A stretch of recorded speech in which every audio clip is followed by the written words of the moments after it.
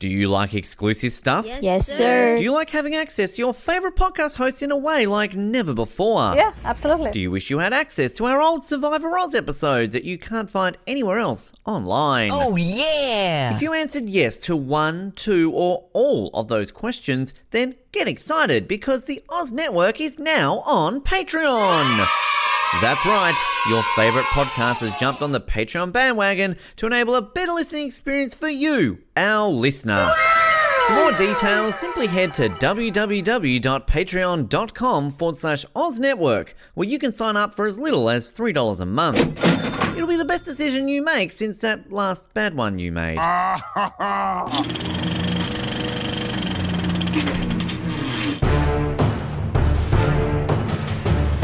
You're listening to the Oz Movies Podcast, only on the Oz Network. Welcome to the Oz Network, as we are here to talk about the first half of Barbenheimer, or it'll be Oppenheimer or something today, because we're doing this backwards. We're talking about the biggest bomb of the year.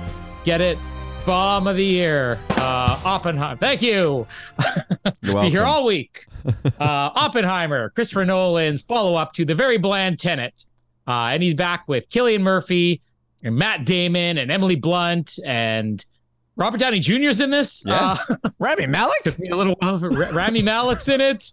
And a bomb is in this movie, a real bomb. Only Christopher Nolan will actually set off a real nuke for the purpose of IMAX cameras. And we're going to bring you a spoiler-free review. We might as well just talk about the spoilers on this one. They bombed Hiroshima and Nagasaki. There you go. Spoilers. We're sorry if we spoiled this for anyone. Anybody's going to forgo seeing the movie because they know how it ends now. My name is Colin, and we have no idea what effect this podcast could have on the female reproductive system.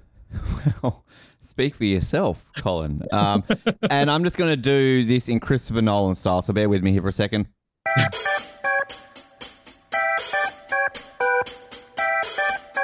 Sorry, I just had to turn the music up really loud so you couldn't hear the dialogue.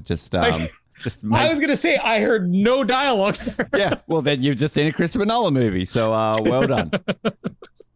And that sounds exactly like the score in Oppenheimer, too. Send the bomb up. And that's royalty-free, by the way, lawyers. It was included on the Roadcaster, so you can't sue me. Yeah, just try and sue us, Nolan. We dare you. Yeah, are you gay? Are you gay like Tom Cruise? Get behind Tom Cruise and ram him in the butt. Cruise. Anyways, Oppenheimer. This movie is out now, and I think we talked a little bit at the end of, I guess that would have been, 24 hours ago when people heard us talking about at the end of Rush. It would have been. Our predictions that this movie and Barbie would have one of the biggest opening weekends of all time, and it went on to have the fourth biggest weekend opening, or the fourth biggest box office weekend ever in the United States. As far as like top two movies grosses, I mean, I think this has to be top ever. Both these movies way exceeded expectations, but we're going to talk about the lesser of the two first, Oppenheimer, the movie that only opened with $80 million. Oh, I thought you were spoiling your opinions already because you've seen both. No. I haven't seen Barbie yet, by the way, at the time of recording this. So. Again, when we last talked about this, I'm like, I thought I was going to see Oppenheimer, but I don't think I'm going to. And basically, I ended up seeing both of these movies within 24 hours of each other. Through complete freak luck, Jamie basically said, hey, do you want to go see a movie tomorrow? I said, well, I mean, it's Oppenheimer and Barbie, and I expected her to pick Barbie. She goes, I really can't stand Ryan Gosling. I'll see the bomb movie, as she called it.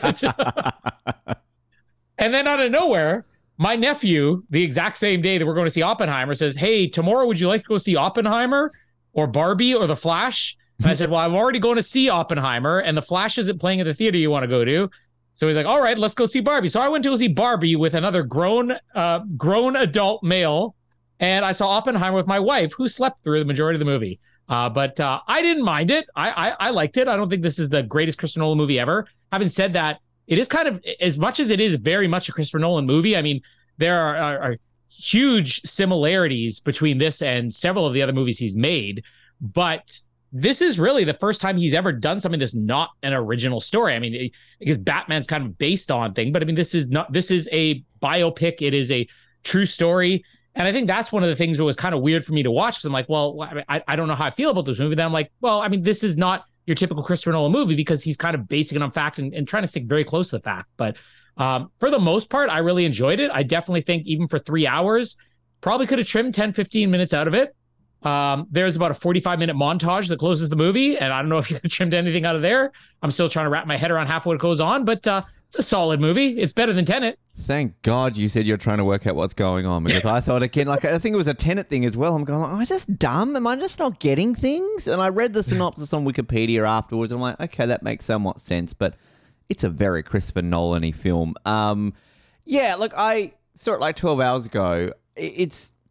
I liked it, but it wasn't odd. That's not the right word. I think it's one of these ones where you hear the hype. And this is why I try to avoid reviews and I try to avoid news stories about movies, because I buy into it. I drink the Kool-Aid and I'm like, oh, the greatest movie of the 21st century. Like, wow, this is going to be incredible.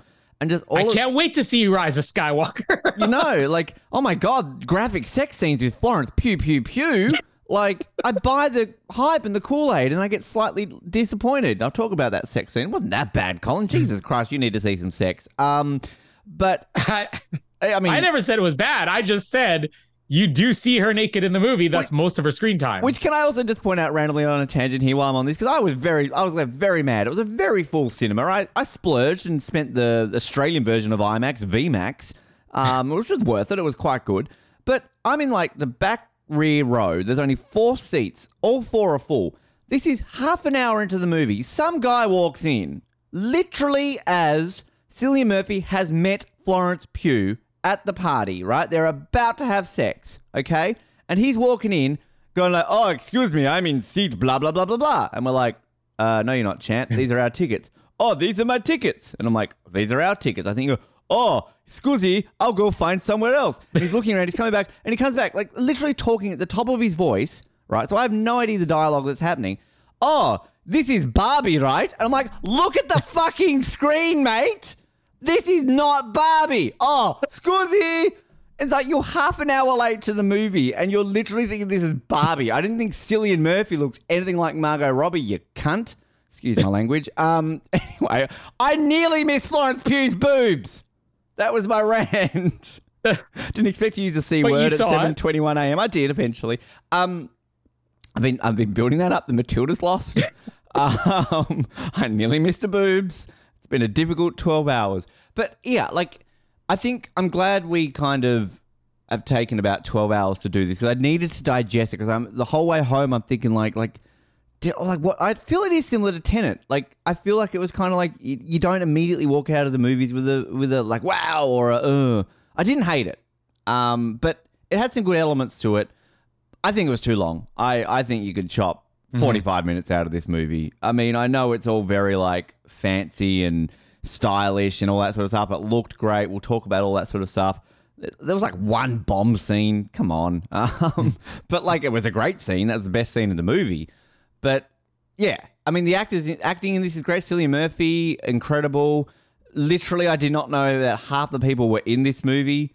I'm like, Casey Affleck, Rami Malek, Gary Oldman. Like, I literally had no clue half these people were in this movie. I think I only realized Robert Downey Jr. was in this movie, I think the day before, when I double checked that I had like got the right tickets and it said his name on the cut. I'm like, Robert Downey Jr.'s in this movie? And then Matt Damon. I had no clue half these people were in this movie. So it was, yeah, I honestly, I'm doing a survivor jury here, which I don't believe half the time. I haven't made my mind up what I'm doing with this movie yet.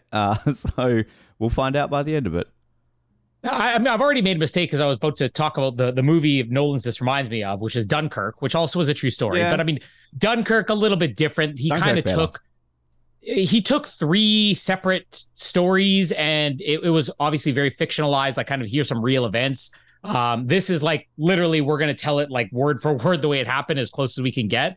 But yeah, Dunkirk is better. But I mean, the thing that they both have in common is this disjointed timeline that you don't realize is a disjointed timeline until you get very late in the movie. Yeah. Because there are definitely parts where, I mean, even at 3 hours, you're like, okay, which timeline am I in? And there's something clever he does, which, again, it takes you till much later in the movie to figure out what it is, which is that the black and white scenes are not the scenes that take place earliest in the movie. Those are the scenes that take place in the middle. Yeah. So it's like, if you're watching color, it's either the first act or the last act. And if you're watching black and white, it's the middle act, which it does go all over the place. I mean, the movie does look great. The performances are incredible. I have no doubt in my mind this movie is going to get nominated for pretty much every Oscar there is. I mean, Cillian Murphy, I'm saying it right now, like he's well overdue for an Oscar nomination, but this has to be it for him. Hasn't been nominated he's before. Not even nominated. Never even been nominated, which is crazy. Because he's one of these actors that, like, you know, I'm not gonna say I've seen every single movie he's in, but he's one of these actors that, like, from way back when, you know, Batman Begins and what was the other one that he had, 28 Days Later, like his first two big breakthrough movies. I'm like, this guy is like so good. If there's a movie and he's in it, I want to watch it. And there's lots of times I've seen his movies just because he's in it. I mean, but this is a big deal because it's the first time he's had a leading role in like a long time. And the first time Christopher Nolan's cast him a leading role, and he's been in 6 Christopher Nolan movies. Really? Wow, jeez. Good for him. Yeah, I mean, 3 of those were Batman movies, but still. And we talked all the way back in Dunkirk about how he stole that movie. I mean, it's great to see that he's really getting a chance to shine. But I mean, just on the performances alone, before we even talk about like the story and the format of the movie, a lot of the other actors, like kind of like you, I think I saw, you know, a couple of things, pictures of Robert Downey Jr. and they're like, oh, can you believe that this was Iron Man? And it's like the next movie he made, and you wouldn't recognize him. It would take you a while to recognize you watching this movie, but Robert Downey Jr., for as many complaints I have with him in the Marvel universe, I love him in the Marvel universe, but there's also times where I'm like, too much, like tone it down a little. It's not his fault. It's just, he doesn't need to be front and center for everything. This kind of is reminding people what a great actor he is. I mean, this is a guy who's one of the youngest Academy Award nominees ever for Best Actor. He's incredible. Matt Damon's incredible. Emily Blunt, I spent the majority of this movie thinking she's in this movie because they needed to cast another female role so that they didn't get labeled as this is, you know, a chauvinistic movie. And then she has one scene late in the movie where I'm like, whoa, that's why she's there? Yeah. And again, like you would think one scene in a movie, but I mean, actors have gotten nominated. This is maybe one of the best she's ever been. So I mean, great movie as far as like the performances go. Not always great necessarily for how the story is told, but I mean, performances definitely make up for it. And yes, I never said Florence Pugh's sex scene was graphic. I said for the amount of screen time she has in this movie, she probably spends more than 50 naked, which is 100% true. But half of that time she spends naked, she's literally just doing dialogue scenes naked, which is kind of the funny thing. I think maybe I saw a headline. I think it's a controversial sex scene, but I think it's only controversial in India. So I mean, there's a couple of countries that have the only CGI in this entire movie apparently is they had to CGI a dress on her in a few countries. Right. Oh, well, glad I didn't see this movie in India. Outside of the bomb scene, that was the best bit. But yeah, just quickly on Cillian Murphy, I didn't realize that about him, that I thought he'd been nominated for Oscar. And this is the first time I've realized that he's been around for a while, so I don't want to say that he's the poor man's Benedict Cumberbatch. I think Benedict Cumberbatch is the poor man's Cillian Murphy. Yeah, 100% agree. Do they not look very similar? This is the first time I think watching this movie, I'm like, wow, is this Benedict Cumberbatch? And I like both. I'm not taking that away. I don't think that's a bad thing to call somebody a poor man's Cillian Murphy. That's a compliment, Benedict. If you're listening. It is Killian too. I had to Google it because Cillian. I think we've both pronounced it both ways for several years. It's all right. It's fine. And I've told that story plenty of times before. I remember when I saw Batman Begins with my friend back in the day, and she was in love with him. She's like, "Oh my god, he's so attractive," and I'm like, "Him? Like, yeah, he's got a very weird face, but I mean, what a beautiful face it is." And just quickly, I've got this up, and I think we should talk about this throughout this because you mentioned the Oscars, and I think we might have done it a little bit earlier last year when we looked at the potential nominees for the Oscars. That's when we discovered Brendan Fraser and got very, very excited. But looking here, at least on the acting ones, 3 actors are on the favourite list right now for Best Actor, obviously for Cillian, Best Supporting Actor for Robert Downey Jr., and Emily Blunt is also on here as a Best Supporting Actress. Ryan Gosling for Barbie? Is he that good in Barbie? You might be surprised. Again, I'm not a Ryan Gosling fan, and I was kind of surprised. One thing I just want to add here quickly, and I can't wait for this film to come out. Actress in a leading role, Natalie Portman, May, December. Come on, Natalie. Get number 2. How many times she cry in there? But yeah, I mean, the acting in this movie, like the performances, and I kind of like that I didn't really know some of this because this has got a pretty stacked A-list cast. And I think that sometimes when you have that, it can kind of take away because you're expecting, oh, that's this person, that's that person. Literally the scene when Rami Malek shows up, there were people around me who kind of almost gasped and were like, oh, it's Rami. Like you could actually hear them audibly say, oh, look, like it's Rami Malek. Like people were shocked. And the thing with like Rami Malek, which I mean, I know you've got your thoughts on Rami Malek, but I think it's the way his character is in this movie, like he's got about 5 scenes where he literally doesn't say a word. And I'm thinking, you've got Rami Malek and you're just going to have him as a background character? This is like the weirdest cameo ever, but cool. But then like his scene at the end, he's like, wow, okay, this is pretty epic. Completely on board with you with Emily Blunt. Like that was amazing. And I think Emily Blunt just had a way in this film where you know it's Emily Blunt, but you kind of forget it's Emily Blunt. If that makes sense. Like her performance was that good. Casey Affleck, there he is. Hello. Yeah. I saw this a week ago and I already forgot he was in it. Yeah, like there was there's a random guy in the Senate hearing who's like a pretty key character in Blue Bloods. I'm like, hey, he's from Blue Bloods. The guy from White Collar, that's not the other guy, Matt. Not Matt Bomber, the old guy. He was on the Senate committee. There's like, spot the random actor. Gary Oldman's cameo, which... Did you know that was Gary Oldman straight away? Because as soon as Gary Oldman's in this movie? You didn't know. So he's Harry Truman. No. So okay. So when that scene came on, I'm like, is that Gary Oldman? And then like at the end of the movie, actually I looked on Wikipedia. I'm like, it's Gary Oldman. Can I also just point out as well? Oh, Matt Damon, I will add, because like I think Matt Damon is sort of similar to Robert Downey Jr. I think both are kind of almost more comedic now. You don't really often see them and in their roots. And yeah, Robert Downey Jr. was obviously renowned as a great actor before he went to drugs, and then he kind of saved his career with Iron Man and all of that sort of stuff. But yeah, he's got his roots in those sort of like those movies where he was very good back. Not that he wasn't good in Iron Man, but you know what I mean. And then even Matt Damon as well. Like it's been a while since he's really done one of these type of movies. But Josh Hartnett, he wasn't bad. It took 30 minutes in this movie. I'm like, I swear that's Josh Hartnett, but it doesn't seem like Josh Hartnett. Yeah, I honestly was like, wow, Pearl Harbor's Josh Hartnett has grown up, hasn't he? You know, that's almost like Ryan Phillippe showed up in this movie. You'd be like, well, there he is. There's early 2000s Josh Hartnett. But yeah, I think all the performances here were fantastic. And it really is a absolutely stacked cast. Like it really, really... The guy... what's his name? He was Green Goblin in Amazing Spider-Man 2. Oh, Dane DeHaan, yeah. Yeah, he did it. The Aussie guy, Jason Clarke. He was really good. Mm-hmm. So many people in this movie, but they also don't steal the screen time. Like Kenneth Branagh. Of course, Kenneth Branagh's in it. It's a freaking Christopher Nolan film. Michael Caine didn't show up. I was surprised, but it's so stacked, but it's the Cillian Murphy show. He's amazing. And I don't it's so early in the Oscar race. Like this is probably the first one we've seen. You've seen Barbie, but I mean, looking who he's up against in the favoritism for next year, not seen any of the other ones. I mean, he's up the 5 that apparently are rumored right now: Bradley Cooper for Maestro, Leonardo DiCaprio for Killers in the Flower Moon, which is the one they're predicting will get all the Oscars. The esteemed Coleman Domingo, do we know who that is, for Rustin? Paul Giamatti, who apparently is a favorite right now to win for The Holdovers, and then Cillian that movie Murphy. looks great. Have you seen the trailer for that? I haven't seen the trailer for that. No. It's like the same guys who made like Sideways, The Descendants, Election, all that. But the trailer is done in the style of like a 70s or 80s trailer. Oh, cool. Like the graphics, the voiceover, everything. It looks amazing. In a world.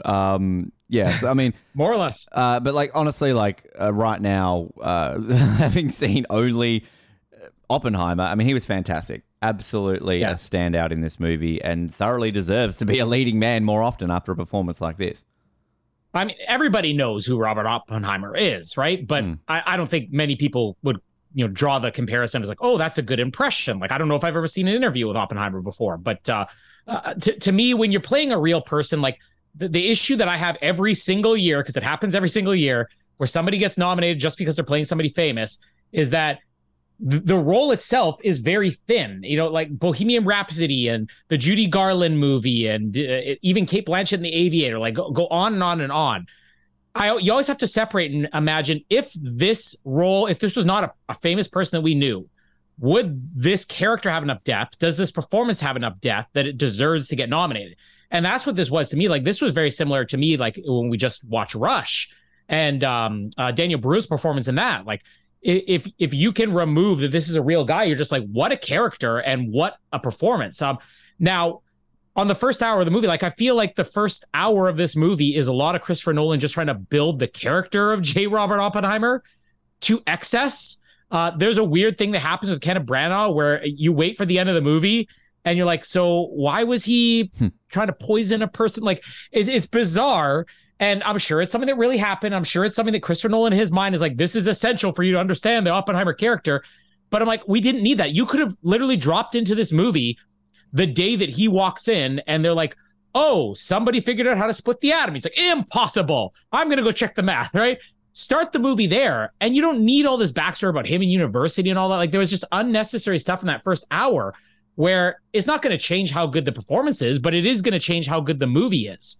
And especially in a movie where your timeline's all over the place, like, I don't feel like you need the backstory of this guy to really care or understand everything that happens afterwards. So I was saying you could cut 20 minutes out of this movie. I mean, if you want to include some of that first act stuff, go ahead. But really, you could almost cut the entire first act out. Now, is it unenjoyable? No. Is it bad filmmaking? No. It's just one of these things where, does it need to be there? Or could this be the Nolan cut, like the Snyder cut, you know, where it's like, Snyder would have never released a 4-hour movie in theaters, but it's kind of cool to see all the extra stuff he would have put in. That's the way the first hour felt to me. 100%. But I think, correct yourself, Colin, 2023, absolutely he would have released a 4-hour cut in movie, because this is where we're tracking.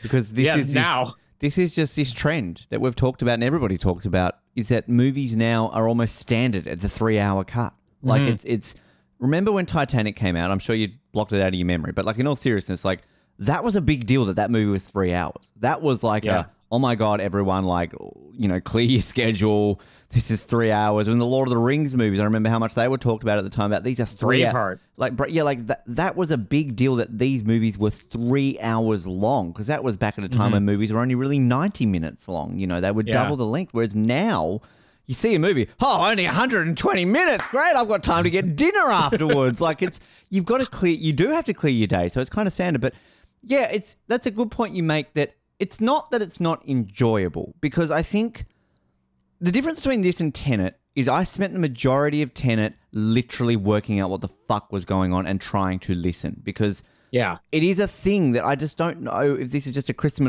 Nolan thing. I'm deliberately going to have music in every single scene, and it's going to be about 17 decibels louder than the dialogue. So you really have to, maybe that's his way of making people focus on what's being said. Maybe it's a very clever movie making tactic that more people need to do.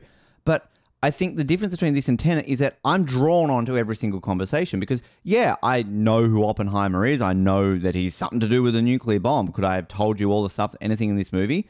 No. I still need to watch one of those 10 things that Oppenheimer told the truth with, and, you know, videos from Watch Mojo or something.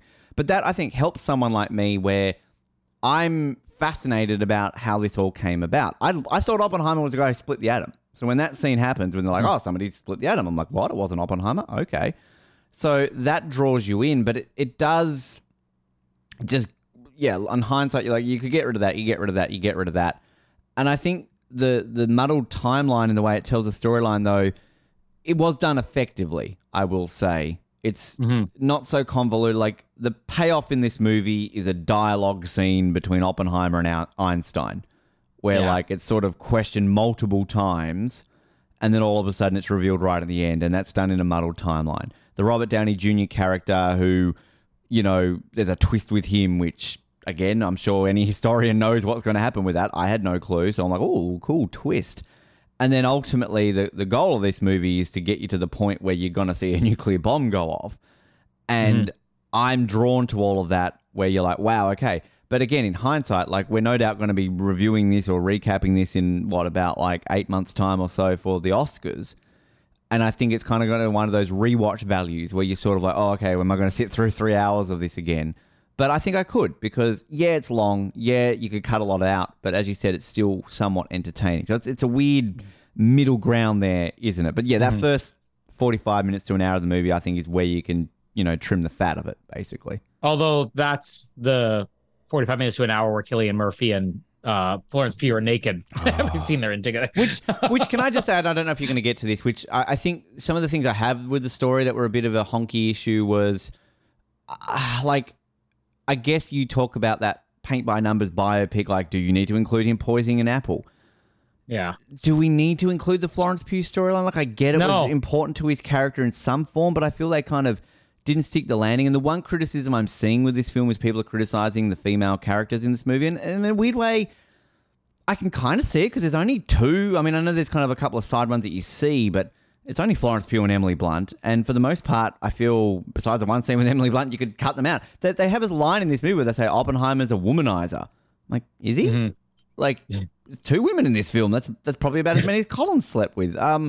But it's also like even the last act of this film, the sort of the Senate hearing committee, it's done in a way where it's really dramatic, and I like sort of the twist with Robert Downey Jr. and then the Rami Malek speech. Like, I like all that stuff. I don't dislike it, but for the end result to be something so minor, like it's done in a way that you think like this is freaking, what's in the box? Like it's done in a way where you're thinking this is like the biggest thing ever. And I read the Wikipedia article after. I'm like, oh, so that legitimately was all that this was about he lost some accreditation. Cool. Yeah. Well, and I think that's maybe what the point Christopher Nolan would make is you could make a movie about the making of the bomb and everybody knows, okay, they made the bomb and then they delivered the bomb and how many men went into the water and give Quint's speech from Jaws, basically. That should have been my opening line, speech from Jaws. But like that's something that everybody already knows. And I think that a lot of people are going to this movie kind of expecting, well, that's going to be your climax. That's about the 2 hour mark as a bomb. Yeah. And you have enough seeds planted throughout that second. I actually really love the second act of this movie, which is the simplest to watch because it's the most direct. It's basically from the point of, yes, you've got the contract. You're going to build this bomb. How do we actually get there? I love the idea that we get to see them building this town. But I mean, the best part about that is the whole, I guess, dilemma with secrecy. Like, how much clearance should these people have? How much should even other departments? And I that's something that I don't think most people would even think about is if you have these people working in this department, are they allowed to talk to the other people? And so that conflict was interesting to me. And really that's where the third act, is sort of based around and why that's important. So I do get, why he decided to tell that as the story above everything else. But then again, when you get to the end, you're like, oh, and that's the ending, But I think where he makes up for it is by the whole disjointed timeline, which, I mean, this was 100% the same thing he did in Dunkirk. I mean, It took people until probably the last half hour of Dunkirk to realize you're watching three stories in different timelines. It did, yeah, because there was more of a surprise to that. Yeah. But I will say the way that, especially the last 45 minutes of this movie play out, the editing of it is so different. And it's the thing that's the most of a challenge for the audience because he could have told that last half hour, 45 minutes, just as straight dialogue scenes, straight regular dramatic filmmaking. But instead, he edits it like he's editing a trailer. Or he edits it like he's editing a montage. This is the type of montage that usually plays like for the last 5 minutes of a movie, but it plays out for 45 minutes here. Good point. And that's really, you have to go in dedicated. I got to pay attention. I don't want to miss a line of dialogue. If you're not able to really pay attention to that, then you're probably going to zone out. But it's such a different tactic that brought so much more excitement to what otherwise, if you just played this out without that dramatic, editing style, it would be pretty bland. So, I mean, he jazzed it up in a way without actually having to change the story or dramatize. Yeah, that's a fantastic point. I think that maybe, though, that's where this does hold up more on that first watch rather than watching it again. Because if you know that's coming, I don't know how that holds up. Like, again, you can talk about this at the end if this is I need to go see it again movie. But, yeah, it's a because you're right. Like, that last 45 minutes, again, having not known what happened in real life. Again, if you're an Oppenheimer fanboy, you've read the book, similar probably like Enzo Ferrari later this year. You know nothing about the guy, but I'm reading the book. I know about him, so it's going to be a different thing. With Rush yesterday, I knew all about that. You didn't. So you're drawn to it in a different way. You either know nothing about it, you know everything. So I knew nothing. So I don't know what happens at the end. I didn't know that Robert Downey Jr.'s character had that twist about him. So things like that are very, very fascinating, and you are drawn to it. It's just it, and I don't know if I necessarily expected the ending of this movie to be the bomb. Like I kind of assumed that would be how it was. I maybe thought like it would end with them bombing Japan or something like that. I think the thing though that I don't know how you felt about it, whether it was a bit disjointed, is kind of the theme of this film about it. I don't want to say disjointed. That's not the right word. I just don't know if I feel about how it was executed. Was this whole notion of he's the father of the atomic bomb, but he created this world where the line is said, like, I've basically ended the world by creating this. So you've kind of got him grappling with whether this is a good or a bad thing. And that's obviously ultimately at the end of this movie kind of how it takes a turn with he's done this, but is it the right thing? And I think that sometimes I don't know how I overall feel about the character of Oppenheimer, because I don't know if I'm meant to dislike this guy at any point, because he's not an unlikable guy in this movie. I don't know if he's meant to be, but it's sort of, is part of me meant to dislike this guy because he's created this terrible weapon, which right now could kill us all at any point, as they kind of do explain. So yeah, I'm just it's I don't know how I feel about that being executed. If I'm fully on board, maybe you can help sell me. You're good at this sometimes, but it's just it's sort of like there's done in points. Like a weird thing is kind of, this is connected in a way which I think sort of maybe wasn't dug up as much as well, is kind of the Jewish roots of the Oppenheimer character. Sort of a lot of what's alluded to is that why doesn't he help the Germans, because he's in Europe, and it's like, why does he want to kind of come on board to help this project, is because he doesn't want Hitler to do this first because he's Jewish, and he's seeing what they're doing with the Jewish people during the war. I feel that kind of gets swept under the rug pretty quickly. I don't know. Like, I feel like there's some plot elements which I'd like to know a little bit more about. And this theme of, I've destroyed the world by creating this, I felt maybe wasn't fleshed out as much. I don't know how you feel about that. Yeah, well, I think this is the type of movie that almost requires repeat viewings to really know how you feel about everything. Although I will say, as far as like liking the guy or not liking the guy, to me, I think that's kind of the point of the movie. The same as like the movie doesn't really give you an answer as to what they're doing is right, because I think everybody's going to have an opinion. You could say, oh, well, the bomb is what ended the war. But then you watch this movie and you're like, the war was already ended. And they make a point of saying that in this movie, and then there's also the question of, when it comes to the Russian stuff later on, right? It's like, okay, well, somehow the Russians got the bomb too. But then it's like, okay, but what you're doing in creating this bomb, you also stole that, intelligence or whatever, not literally stole intelligence, but you're borrowing from somebody else's work. The movie doesn't really present anything. It's everything's in a gray area, and even the way the movie ends, I kind of like that it's like, hey, did we just destroy the world or did we save the world? We don't really know. So, and I think the character is probably supposed to be the same thing. I mean, I will agree with you that Florence Pugh's character, I get it's something that's like, it's in a director's cut. I get it. But the only reason for that, I think, to be there is so that it makes Emily Blunt's speech later on a little bit more effective. And again, you have to watch the movie to see why that is important. But you probably also could achieve that another way, That's another example of like, okay, well, there's things to not like about this guy, but then they present things where he seems to be the only one who has a bit of a conscience, where he's like, hey, what we're doing, is it okay? Yeah, good point. I mean, I'm not going to, at the end of the day, I saw Florence Pugh naked, so I'm, I was fine. And Cillian Murphy, which is the way she wants you to see her. Free the nipple. and equal opportunity perf, Cillian Murphy, although... Spread your legs, Cillian. Don't cross your legs in that scene. Come on. That's what I had to... When I mentioned to you again, Killian. You got to retrain. Sorry, Killian. But that was one of the things when Jamie was saying, I found some of the nudity to be excessive. And I'm like, all right, would you have complained if you saw Cillian Murphy's dong? And she's he's too skinny. I'm like, what? This is a thing where it's like, we talked about it before, where it's like, Jamie feels like if she could break a man, then he's not worth her time. Well, I mean, I'm not going to add any more comments. I feel like I'm very disparaging to your wife sometimes, and I apologize, Colin. You have a very loving... 17 years, I believe, you've been together recently, so congratulations. Well, known her 17. Well, sorry. She had to wear me down for a few years. True. It took 16 years, and then finally it came with that. I think somewhat of a weird comparison. You've not seen this movie... but the closest I can kind of think of this is to the movie W. It's the difference there is, though, I don't think people went into watching a movie about George W. Bush wanting to like the guy, because he was very unlikable by the time he was president. But I think what that movie does, as I've constantly said, is you do sympathize with George W. Bush in that movie. Josh Brolin does it in a way where, they're kind of going over the...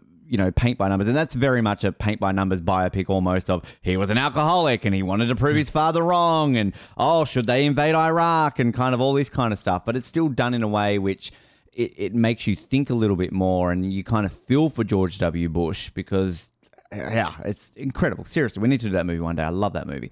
But it's done in a similar way in that way. But again, is Oppenheimer, judging on what I've read about this guy, he doesn't seem like he's an unlikable character in history, I guess, unless you're from Nagasaki or Hiroshima.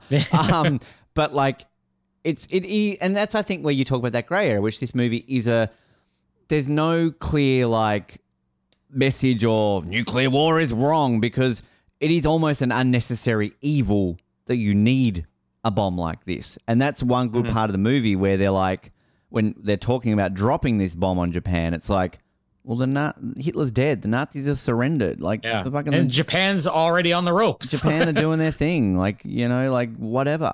And that's where I can relate it to W, because obviously what's very famous about that Iraq war is people like Dick Cheney and those sort of people were very good at selling this war with Iraq. So there's a lot of very good like selling, like, hey, Pearl Harbor, remember that, bomb Japan.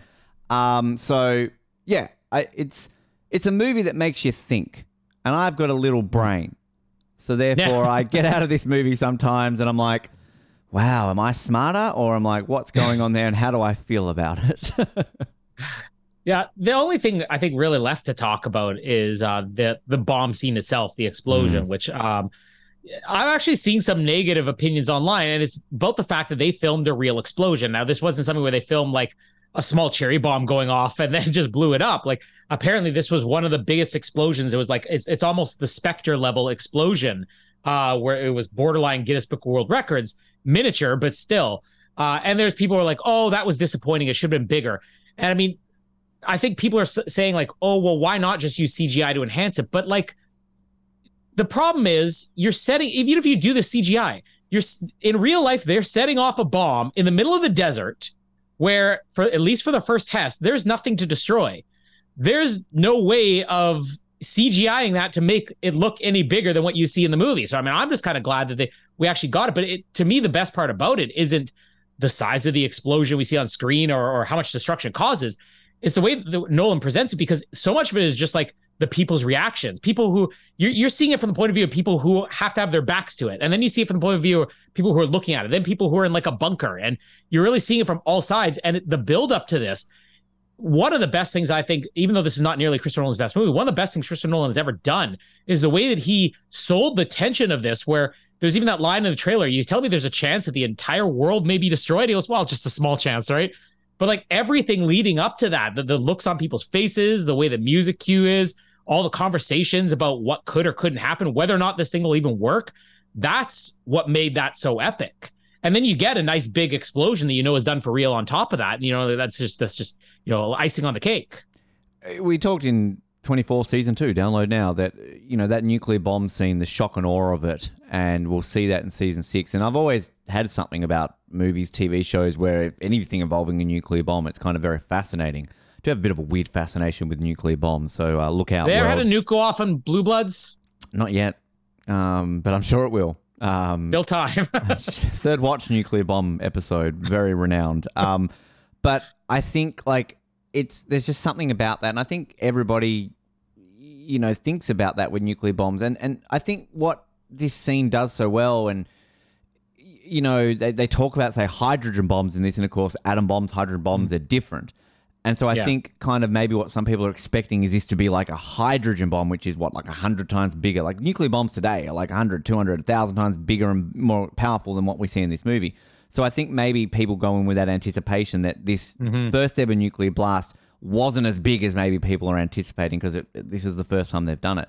But I think, everything you said is so true. And I'm so glad I saw this. Like, I spent the extra money to go see this on VMAX, because this is where this movie is. Not just the big screen, but the sound. Holy fuck. Like, everything, and the way it's built up with this scene, and this is kind of spoilerish, but not really. I mean, it's a nuclear bomb goes off, everyone.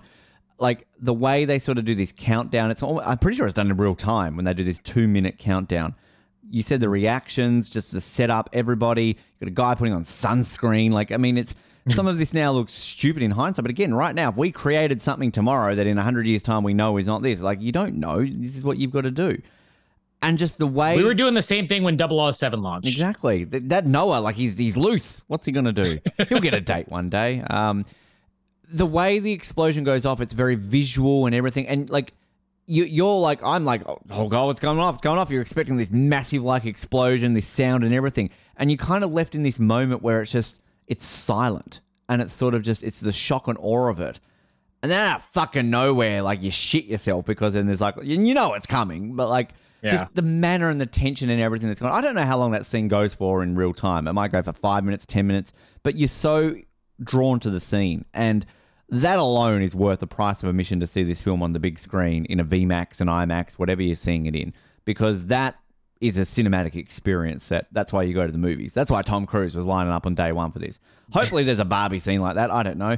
But it was epic. And yeah, part of me thought maybe it was going to be more explosive and whatever. I'm kind of slightly there. But at the same time, I think it worked exactly how it was meant to.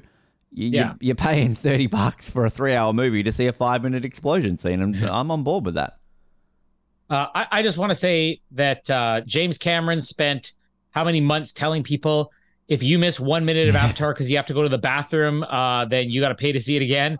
This movie, I think it's justified because you don't know when you're going to miss something important, but like, you got to pay attention to this movie. But I'm proud of myself because I worried about this. I wouldn't say I have a small bladder. I drink a lot of water, so I have a very overactive bladder, and I didn't go to the bathroom once until I got home. And yet Barbie, I went to the bathroom once during the movie, and then when the movie was over and the lineup of the bathroom was too big, I was like borderline peeing my pants going across the mall to actually find a bathroom. That's a matter of I held it for this whole reason.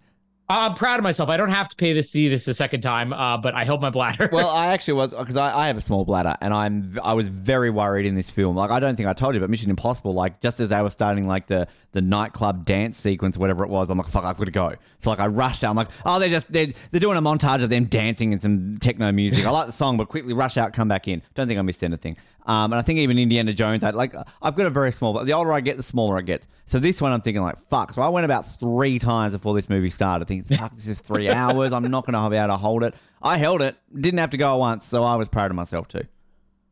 I want to just give Jamie's small review before I give mine here. Again, she was not planning to see this movie. We decided to see it on it's called AVX, which is the alternative to IMAX here, which is a closer theater. But we saw it, and she decided not to see Barbie because she didn't like Ryan Gosling, but she was okay with seeing the Bond movie. 20 minutes into this movie, I look over and she's sound asleep. So I'm nudging her awake, and I'm like, Jamie, these tickets cost $20 a pop for each of us. You're staying awake for this movie. You're the one who said you would come. I would have gone myself otherwise. The majority of the movie, I think there was a lot of parts where she was awake, but then I look, and several times she's got her eyes closed, and I'm like, Jamie, wake up. She goes, I am awake. I'm just, my eyes hurt. And I'm like, okay, but your head's nodding off. You're not. Afterwards, she says, I will admit there were some very cool parts to that movie, but overall, I think that is one of the most boring movies I've ever seen in my life.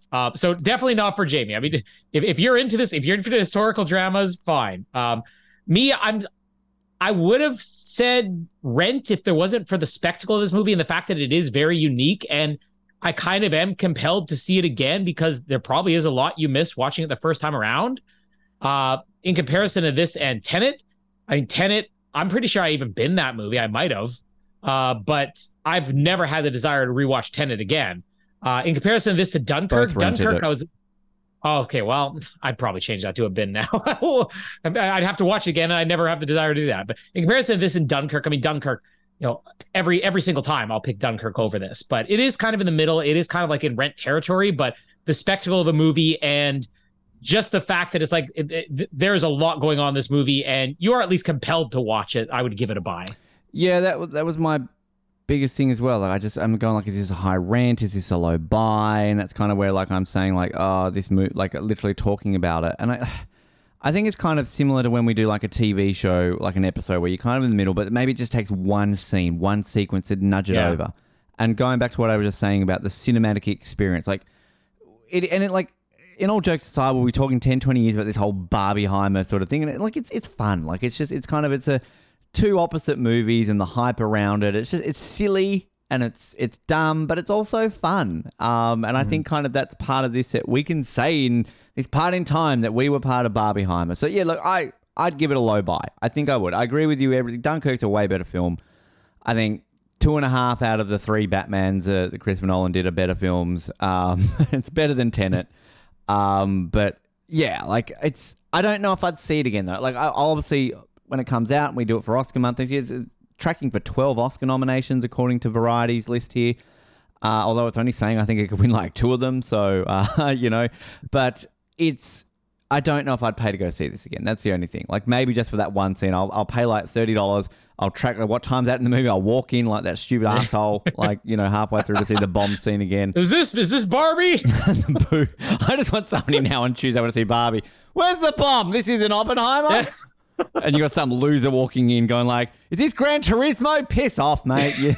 You're too early. But yeah, glad I experienced it the way I experienced it. And I want to kiss Killian on the lips. Yeah. Who doesn't? It's a man. He's on the Bond shortlist. I don't know about him as Bond, though. No. Well, he was. I mean, the reason he's in all these Christopher Nolan movies is because he wasn't Christopher Nolan's first pick, but when they were auditioning actors for Batman Begins, he was right up there. And it ultimately came down to he's not physically, as Jamie would say, you look like you could break him compared to Christian Bale. But Nolan loved him so much that he basically said, I'm making this guy Scarecrow and I'll put him in every single movie. So, I mean, this guy almost was Batman at least. And I'm seeing a lot of whispers in the Bond community now that this movie's out. I don't know if you've seen all the press around why Christopher Nolan has to do the next Bond film. So kind of with this film, and like, I don't think Christopher Nolan will be the worst choice for a Bond director, but I mean, he might need to not go as wanky and arty. And I'd actually like to hear, I don't want to hear like, James Bond is like, Bond, James Bond, like, you might need to turn the volume down a little bit, Christopher.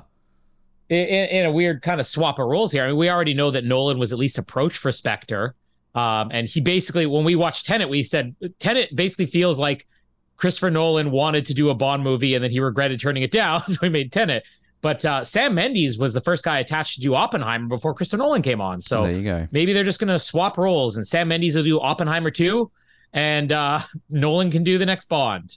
But next thing we have coming up, I don't know by the time we get to our next movie month if we'll already see Barbie will be the next review. Yeah, you already got tickets, you said, right? I bought my tickets yesterday, so I'm seeing it on Tuesday. So you and I will discuss our schedule off air, but hopefully we could do that Tuesday. But yeah, so we'll probably get that out just ahead of Jack and Jill, which I'm excited for. Bad movie month. But yeah, no, I'm looking. You've seen it. Don't know if you want to give anything away, but again, like this is a movie that 6 months ago I don't think I would have seen. But I think this is, I might say, maybe the best advertised movie I've ever come across, because literally the advertising campaign of this film has swayed me. And clearly, if you sway Ben Waterworth, it's a good advertising campaign. But in seriousness, like, I know a lot of people who have said exactly the same thing. Like, yeah, like, I'm never going to see a movie called Barbie, but just the way they have promoted this film is brilliant. And I think that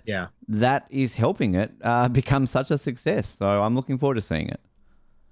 The only thing I'll say, because if there is anybody who wants to see this movie like Ben before we review it, remove the name Barbie from it and you wouldn't say this is a Barbie movie. I mean, obviously Barbie is a character in it. They reference a lot of Barbie things, but this to me was not a movie about a line of toys. This was almost a parody of like the toy community, the toy industry, community. I guess you would. The toy community. Hello to all our toy community listeners today. But the toy industry and everything. So it's definitely. I mean, you could kind of tell from the advertisements what this movie is going to be like. But it's not what you'd expect, which is why I was okay going to see this movie with another grown adult male. Did he offer to pay you money to like talk about it afterwards, or? No, he didn't. So I don't know. You get the money offers. I don't get it. I'm a bit concerned when young boys ask me for money. It's usually the other way around. Ben's like, yes, finally. You want to pay me to do that? Oh. But we'll have a Barbie review. And then, as Ben said, Bad Movie Month, they'll be starting with Jack and Jill and Howard the Duck and Showgirls. And I always forget one. Freddy Got Fingered. That's right. So those will be nice, easy movies to cover. Because we'll have to pay less attention than we did Oppenheimer. We're only doing we're doing our recaps, people. So we stick it to an hour. We stick it to 1/3 the length of Oppenheimer. That's our rule going forward. Yep, the Oppenheimer rule. If we can't do this in 33% of Oppenheimer's runtime, then we don't deserve to be on the air anymore. We're still talking about Jack and Jill for 3 hours. Come on. Hey, first we got to talk about Jack and then Jill. Yeah, well, exactly. That's gotta In the be- first half, Jack. Is he really the best character in this movie? In the second half, Jill. Does Adam Sandler really portray a woman correctly? And then we need to do Jack versus Jill, Dawn of Justice, the whole Jack and Jill universe to do. Jack and Jill Furious 2, Tokyo Drift. I was trying to figure out a Barbenheimer one, but Jack and Jill. Jack and Gyllenheimer. Jackal? There we go. The Jackal. We're doing the Jackal. Good movie. Jackal and Hyde. Barbenheimer and Hey, Jekyll and Hyde. Jackal and Hyde. That's the buttons. Where's Wait for a why sound aren't you effect. working? I turned it down. There we go. Thank you. So stay tuned for the end of this if you want to hear how to subscribe to us, but you're probably already subscribed to us and listening to us. My name is Colin, the man who moved the earth. My name is Ben, and since when are you British? Thanks for downloading this episode of the Oz Network. Make sure you never miss an episode by subscribing to the podcast via Apple Podcasts, Spotify, Stitcher, Google Podcasts, or by copying our RSS feed into your preferred podcast provider. And while you're there, please drop us a rating and leave us some feedback. You can also be sure to stay up to date with all the latest episodes and happenings from the show, as well as finding out how you can get involved in upcoming episodes by following our social media pages on Facebook, Twitter, and Instagram, as well as getting everything you need under one roof at theoznetwork.net. Thanks again for listening, and we'll speak to you next time.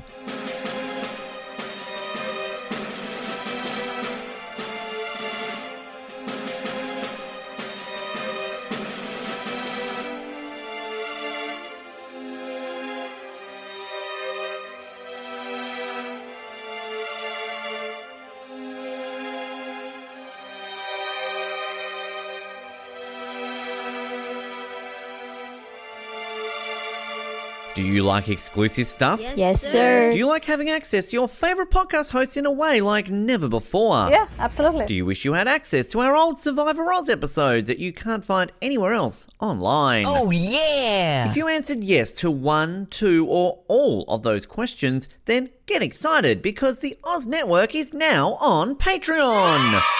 That's right, your favourite podcast has jumped on the Patreon bandwagon to enable a better listening experience for you, our listener. For more details, simply head to www.patreon.com/Oz Network, where you can sign up for as little as $3 a month. It'll be the best decision you make since that last bad one you made.